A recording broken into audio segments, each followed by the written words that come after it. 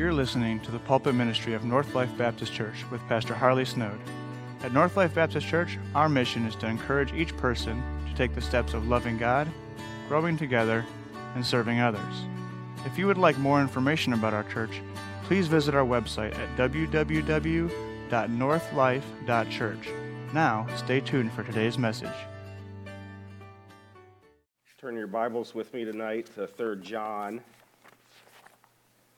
3 John. As you're turning there,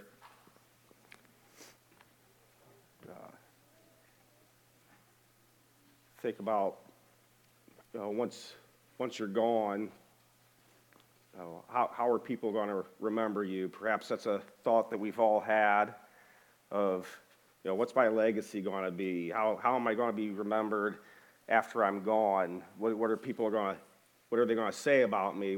How is my family going to remember me? My kids, my grandkids, and I'm sure that's a thought that's probably gone through all of our heads, and maybe not just, am I going to be remembered? Are they going to forget me? But how will I be remembered? What kind of thoughts will they have about me? Are there going to be good thoughts, good memories, or when they think about me, are they going to be, glad he's gone?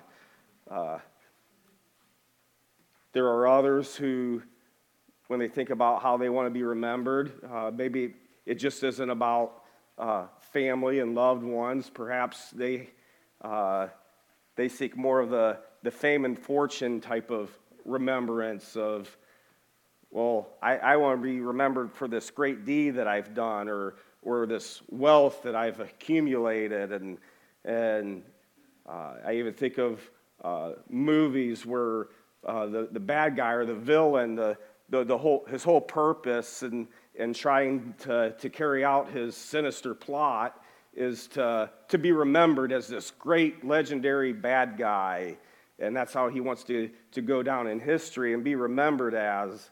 I think of more of a cartoon movie. I know probably a lot of the kids and parents as well have seen it, but the Despicable Me. You have the evil villain named Gru who speaks with a thick Russian accent, and he's part of this bad guy society, and where they're all trying to outdo each other to become this infamous bad guy, and always trying to top each other, and that's how they want to be remembered. That's their desire. But as we look at 3 John tonight, we see a letter written by the Apostle John to a man by the name of Gaius.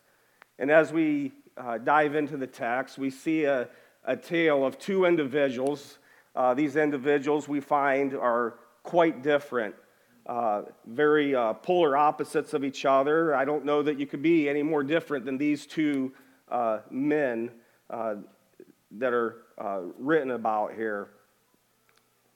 And as we read, we will see how one is remembered for his desire to serve God, while the other is remembered for his own selfish desires of personal gain. If you read with me, John in 3 John, verses 3 through 4, says, "For I rejoiced greatly when the brethren came and testified of the truth that is in thee, even as thou walkest in the truth. I have no greater joy than to hear that my children walk in truth." And then down to verse number 11, it says, "Beloved, follow not that which is evil, but that which is good. He that doeth good is of God, but he that doeth evil hath not seen God." Let's pray. Dear Heavenly Father, again, we just thank you for bringing us into your house tonight, Lord, to worship you and to honor and glorify you. Lord, I pray that you would be with us now as we go through your word and in this text, Lord, and just ponder the words that are written here about these two men. Lord, I pray that we would be able to take and glean from your word things that would be beneficial to us and grow us, Lord. And in Jesus' name, amen.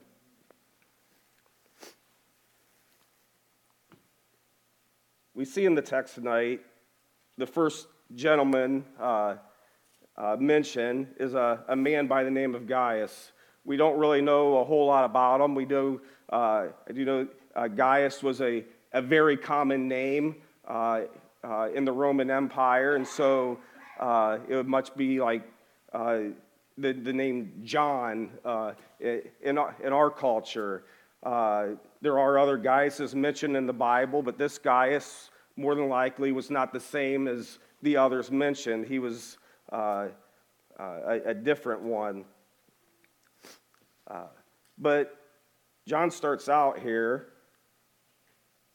in verse number 2, "Beloved, I wish above all things that thou mayest prosper and be in good health, even as thy soul prospereth."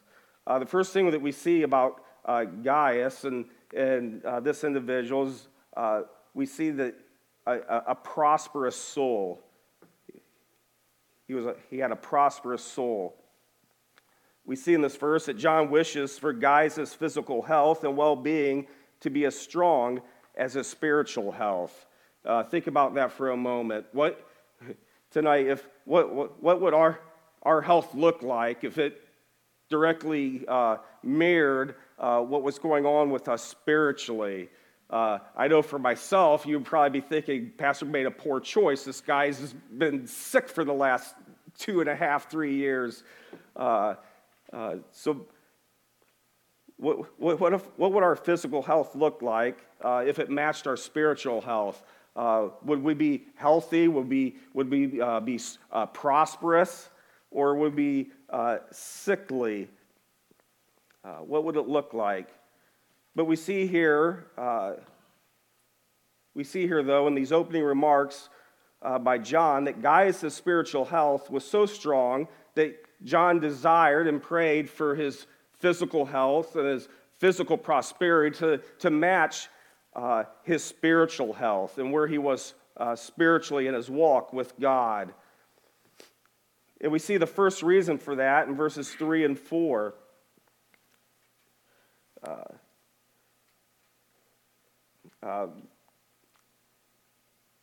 Verse 3, end of verse 3, it says, let's read verse 3.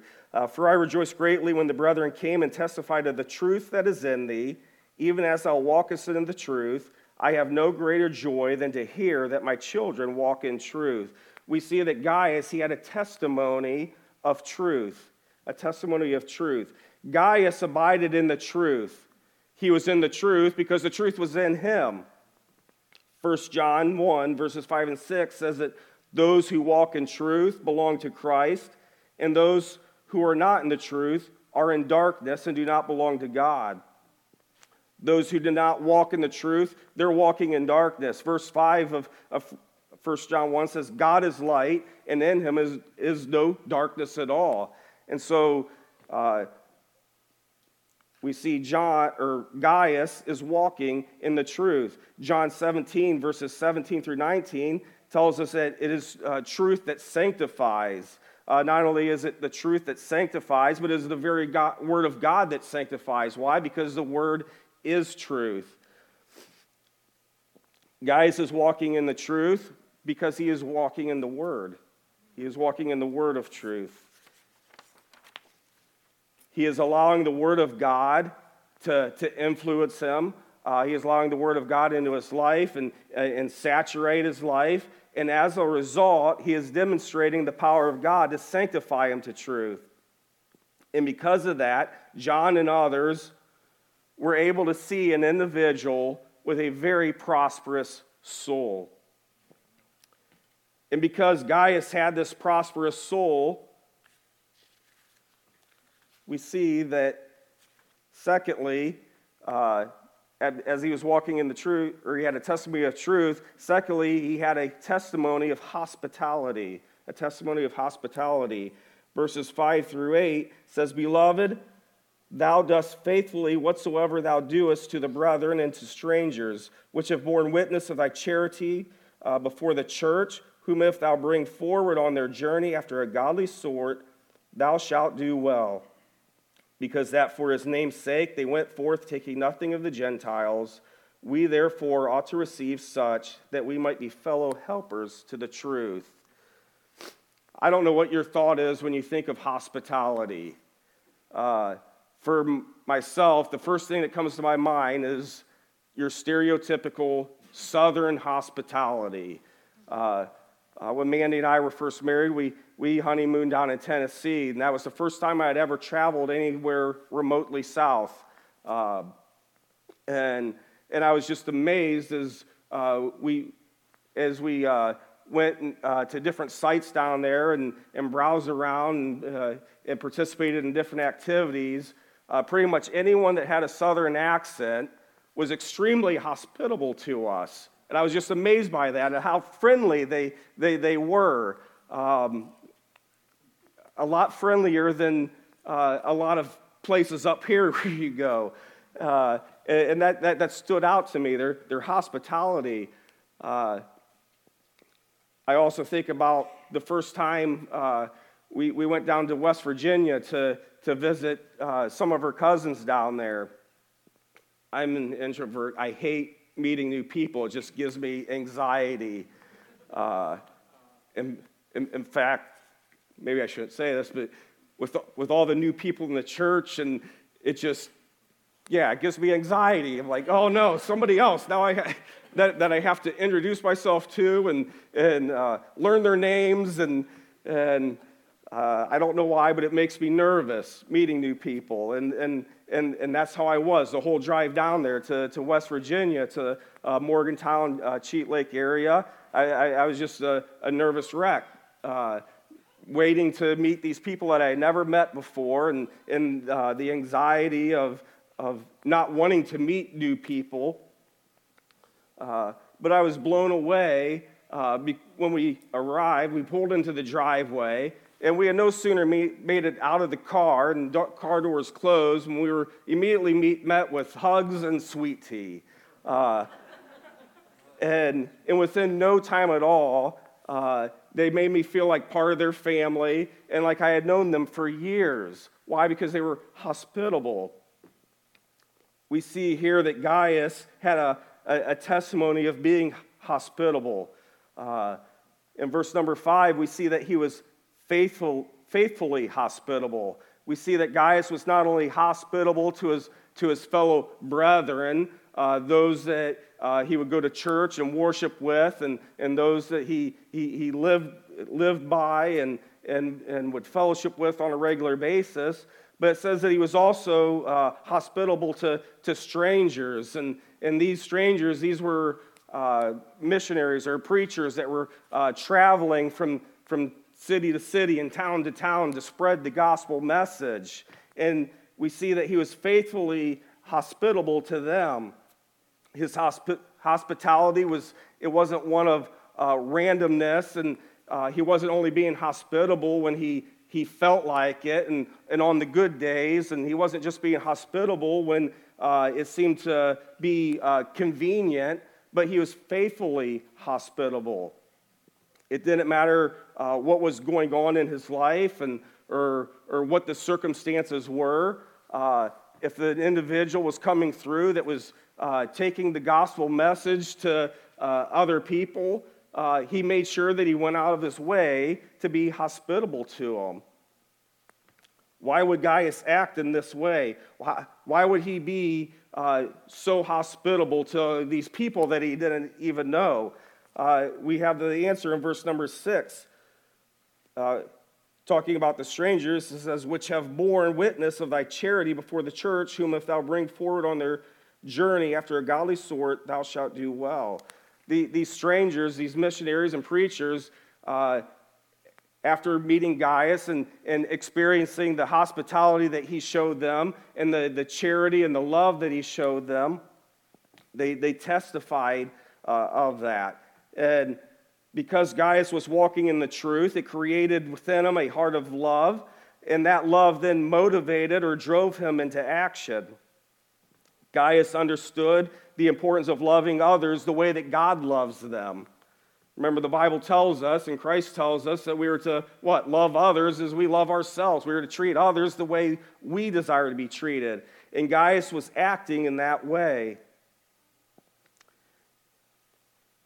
And it would seem that welcome these people into his home, perhaps provide them with meals to eat, provide them with a roof over their head, some shelter, and also maybe help them out with whatever else they needed to prepare themselves and get ready to move on to the next town to be able to accomplish what God had called them to do.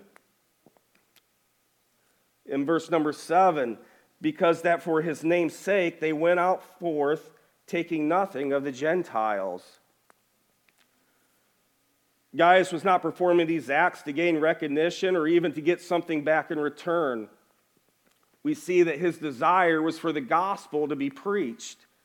That was his love, that was his passion, was for the gospel to go out and to be spread and others to hear the gospel. And because that was his passion, anybody that was doing that work of taking the gospel and spreading it, Gaius was on board, and he was there ready to be hospitable to them, to help them accomplish that task. And he would do whatever he could to aid in the spread of the gospel. He also recognized that these ministers, they were not in it for themselves either. The letter uses says that they were taking nothing of the Gentiles. They were not in this for themselves. They weren't going town to town and fundraising and asking for these funds for all this extravagant stuff, but they were going out there, they were sacrificing, they were giving of themselves, trying to spread the gospel because that's what God had commanded them to do. They weren't in it to get rich. They weren't in it to become famous or well-known. They just simply wanted to carry out the mission that God had given them. And Gaius recognized this, and he had a desire to help them because of that. He recognized it because they weren't taking anything of the Gentiles. They weren't seeking money and wealth and trying to get all this help from them. That they did have needs. They had needs that needed met, and Gaius sought to meet those needs because that's what Gaius had a passion for. If you turn with me back to Philippians chapter 1 for a moment. Philippians chapter 1 and verse number 12. It says, But I would ye should understand, brethren, that the things which happened unto me have fallen out rather unto the furtherance of the gospel, so that my bonds in Christ are manifest in all the palace and in all other places. And many of the brethren in the Lord, waxing confident by my bonds, are much more bold to speak the word without fear. Some indeed preach Christ, even of envy and strife, and some also of goodwill. The one preached Christ of contention, not sincerely, supposing to add affliction to my bonds, but the other of love, knowing that I am set for the defense of the gospel. What then, notwithstanding every way, whether in pretense or in truth, Christ is preached, I therein do rejoice, yea, and will rejoice. Here we have the Apostle Paul, who's sitting in a prison, and he writes this letter to the Philippian church. And we see here an attitude that's being expressed that's much similar to the attitude that Gaius had concerning the gospel. Paul recognizes that, hey, yes, I'm in prison, I'm suffering, but it's for his name's sake.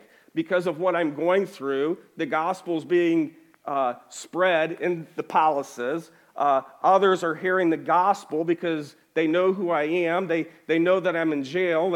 And so they're hearing the message of why I'm in jail. And so the gospel's being spread. Because I'm being faithful to the gospel, there are other believers who see that, and they're being encouraged, and they're being emboldened, and so they're preaching the gospel as well. And for whatever reason, Paul recognizes that some of these people that are preaching the gospel, they don't like Paul themselves. They're probably glad that Paul's actually in prison. For whatever reason, Paul maybe just rubs them the wrong way. They don't like him. But Paul says that, yeah, they're preaching the gospel, the true gospel. It might be for the wrong reason, but they are preaching the gospel. And Paul says, I rejoice in that. I'm not mad at them. I'm not upset at them. I'm not bitter. But I am joyful that the gospel is being preached. And I imagine Gaius had this same attitude. The gospel needed to go out. The gospel needed to be preached. And Gaius was able to look past any differences that he had with these men that were coming through and spreading the gospel. I'm sure he probably didn't, click with all of them. I'm sure there were some that maybe he felt were a little standoffish or this or that, but they were preaching the gospel, and Gaius wanted to do what he could to help them in that endeavor and make sure that the gospel was preached. Going back to 3 John, as we continue on, in verses 9 and 11, we had seen Gaius and a tale of a prosperous soul, but now in verses 9 through 11, we see another man. This man by the name of Diotrephes was the complete opposite of Gaius. And in this passage, we see the testimony of a prideful soul. He had a prideful soul. He was nothing of the like when compared to Gaius. We see in verse number 9, it says, I wrote unto the church, but Diotrephes, who loveth to have the preeminence among them, receiveth us not. We see that Diotrephes here, he was the opposite of Gaius. Where Gaius wasn't about himself, he wasn't in it for self-fortune or fame or what he could get out of helping others. For Diotrephes, everything was more transactional. I'm going to do this, but it's because I'm going to benefit from it. I'm going to receive something from it. He desired the preeminence. He wanted to be the central focus of the church there. He wanted people to look at him and say, oh, wow, what a great guy. What a wonderful person. That's the guy that we want to follow. That's the guy that we ought to be listening to. And just as Paul had his crowd that despised him and rejected him, we see that Diotrephes, as John says here, Diotrephes did not like John. He viewed John as a threat, perhaps to his authority. It seems to have something to do with John's apostleship and the authority that gave John to be able to have authority in that church there. And so Diotrephes was doing whatever he could to keep John out of the church, away from the church, and he didn't want anything to do with John, and he didn't want anybody else there in that church to have anything to do with John. John says that he had written a letter, but that letter never made it to the church, and it was because of Diotrephes. He blocked it from going to the church. It kind of reminds me of the religious leaders that Christ talks about in Matthew 23, how they would, how they loved to be seen as they would give of their tithes and offerings, and when they would pray, they would praying loudly, so others could hear them pray, and when there was feasts and celebrations, they made sure to have a seat in the upper room, where the important people sat. This is the attitude that Diotrephes had. He did not have a heart of love and humility, but he had a heart of pride. He was a prideful, self-centered leader. He did not have a heart of love for the gospel or those that preached it. He only cared about himself and his own personal gain. And as a result, the first thing we see about Diotrephes is they had a testimony of malice.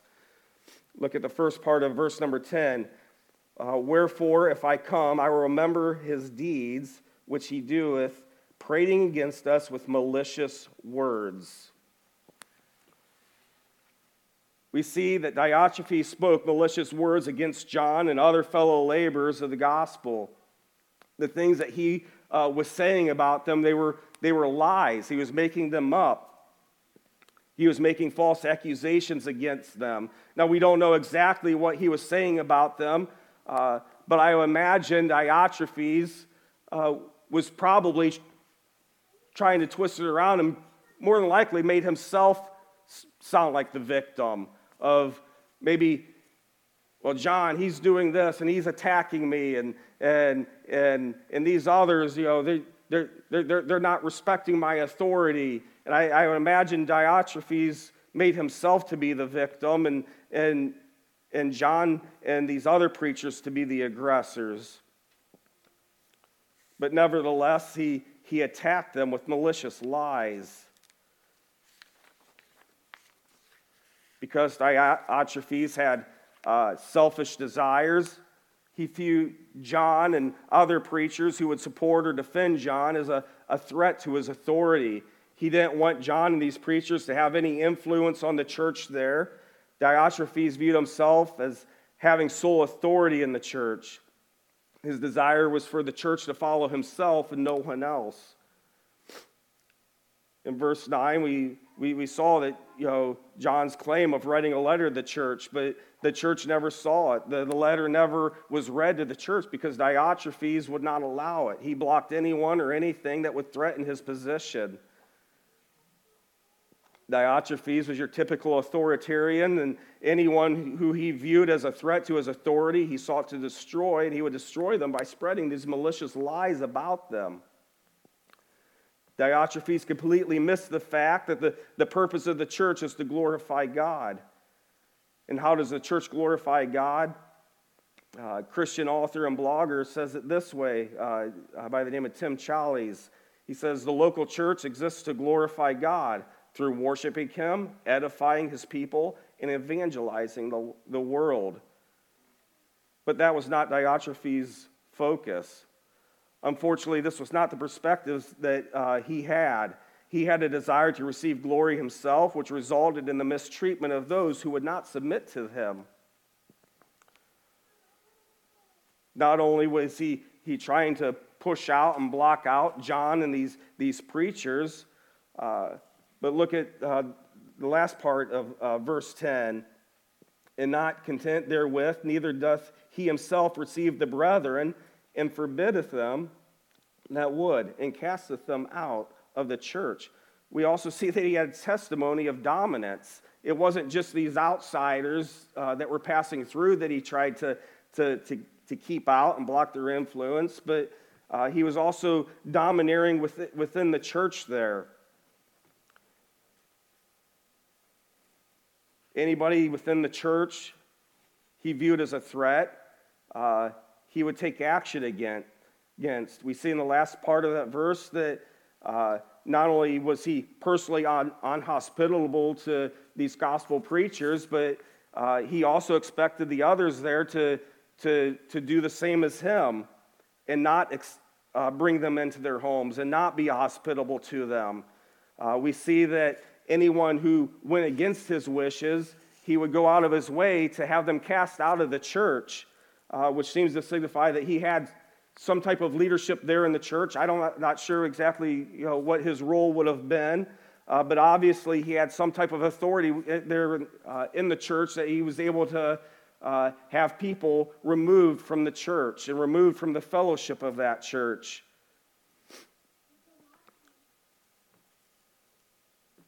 Diotrephes was showing control and dominance within the church there.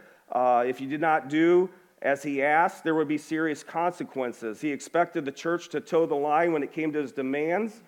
There was one preacher that made this observation about Diotrephes. Quote, the language suggests a self-promoting demagogue who served no one but wanted all to serve only him. He was only in it for his own selfish, personal gain.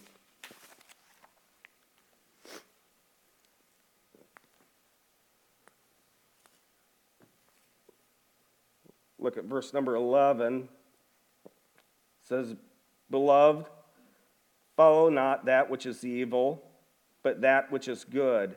He that doeth good is of God, but he that doeth evil hath not seen God." John warns Gaius that those who are of God will produce good works.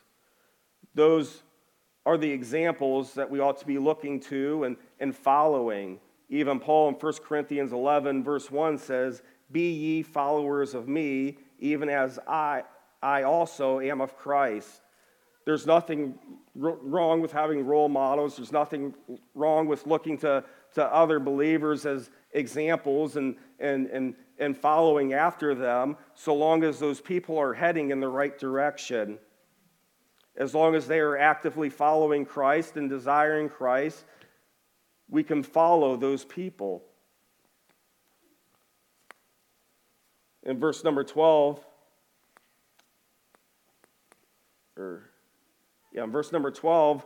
John even gives Gaius an example of someone that he could look to as a role model. This man by the name of Demetrius was somebody who John and many others would recommend because of his testimony. And John says, listen, Demetrius is somebody that you can look to. He has a good testimony. He's somebody who is a good example. But those who are not following Christ will not be producing good works. Those are the ones that we are to avoid. They are the ones who are not of God. And as John indicates here, is that Diotrephes was evil and he was not of God. It makes it sound as though perhaps Diotrephes himself was probably not a believer because of his actions. There was no visible fruit there that would show that he was following after Christ because of the deeds, the fruit that he was producing. And because of this, John says that if he's able to make it there himself to visit, he will be confronting him on this matter. As we consider our own lives tonight, how will we be remembered? Are we going to be remembered like Gaius, somebody who was known for walking in the truth, and because you're walking in the truth, you grow a heart of love for the gospel and a heart of love for others, and we are found hospitable to those that are spreading the truth and doing what we can to help them? Or are we going to be remembered more of as a Diotrephes, someone who is unkind, domineering, self-serving, and even malicious? And perhaps Diotrephes is maybe more of an extreme example of how we act sometimes, but how many times in our lives are we doing things because they're more motivated by self, and we're being self-serving, and perhaps we're maybe doing something in the church because of what we can receive from it or what we can get out of it? Are we truly being sacrificial and hospitable? As Gaius was being hospitable to those who were spreading the gospel and those preaching the gospel, what are we doing tonight as to be supportive of those who are taking the gospel and spreading the gospel? I do believe that our church overall has a good reputation of being hospitable to preachers that come through and missionaries that come through and doing what we can to help support their works. But what can we do more to help them?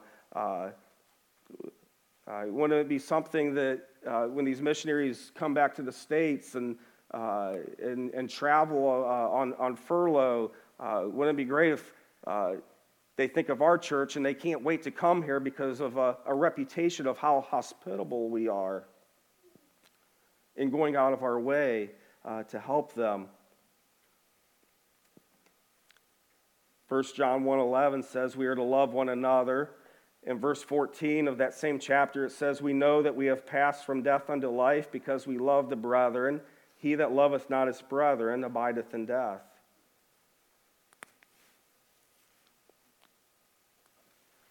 If we're walking in the truth, we're going to have God's love within us. If we have God's love, we're going to be demonstrating God's love to others. We're going to love others the way that God loves them. We all struggle to some degree with the attitude that Diotrephes had. I know I do.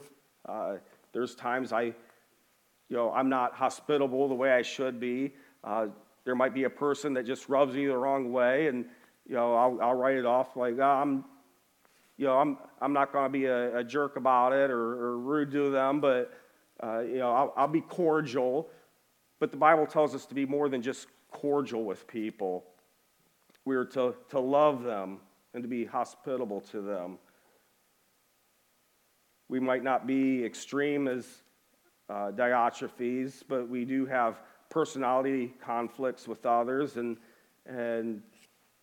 sometimes it's hard to get past that, where this person rubbed me the wrong way.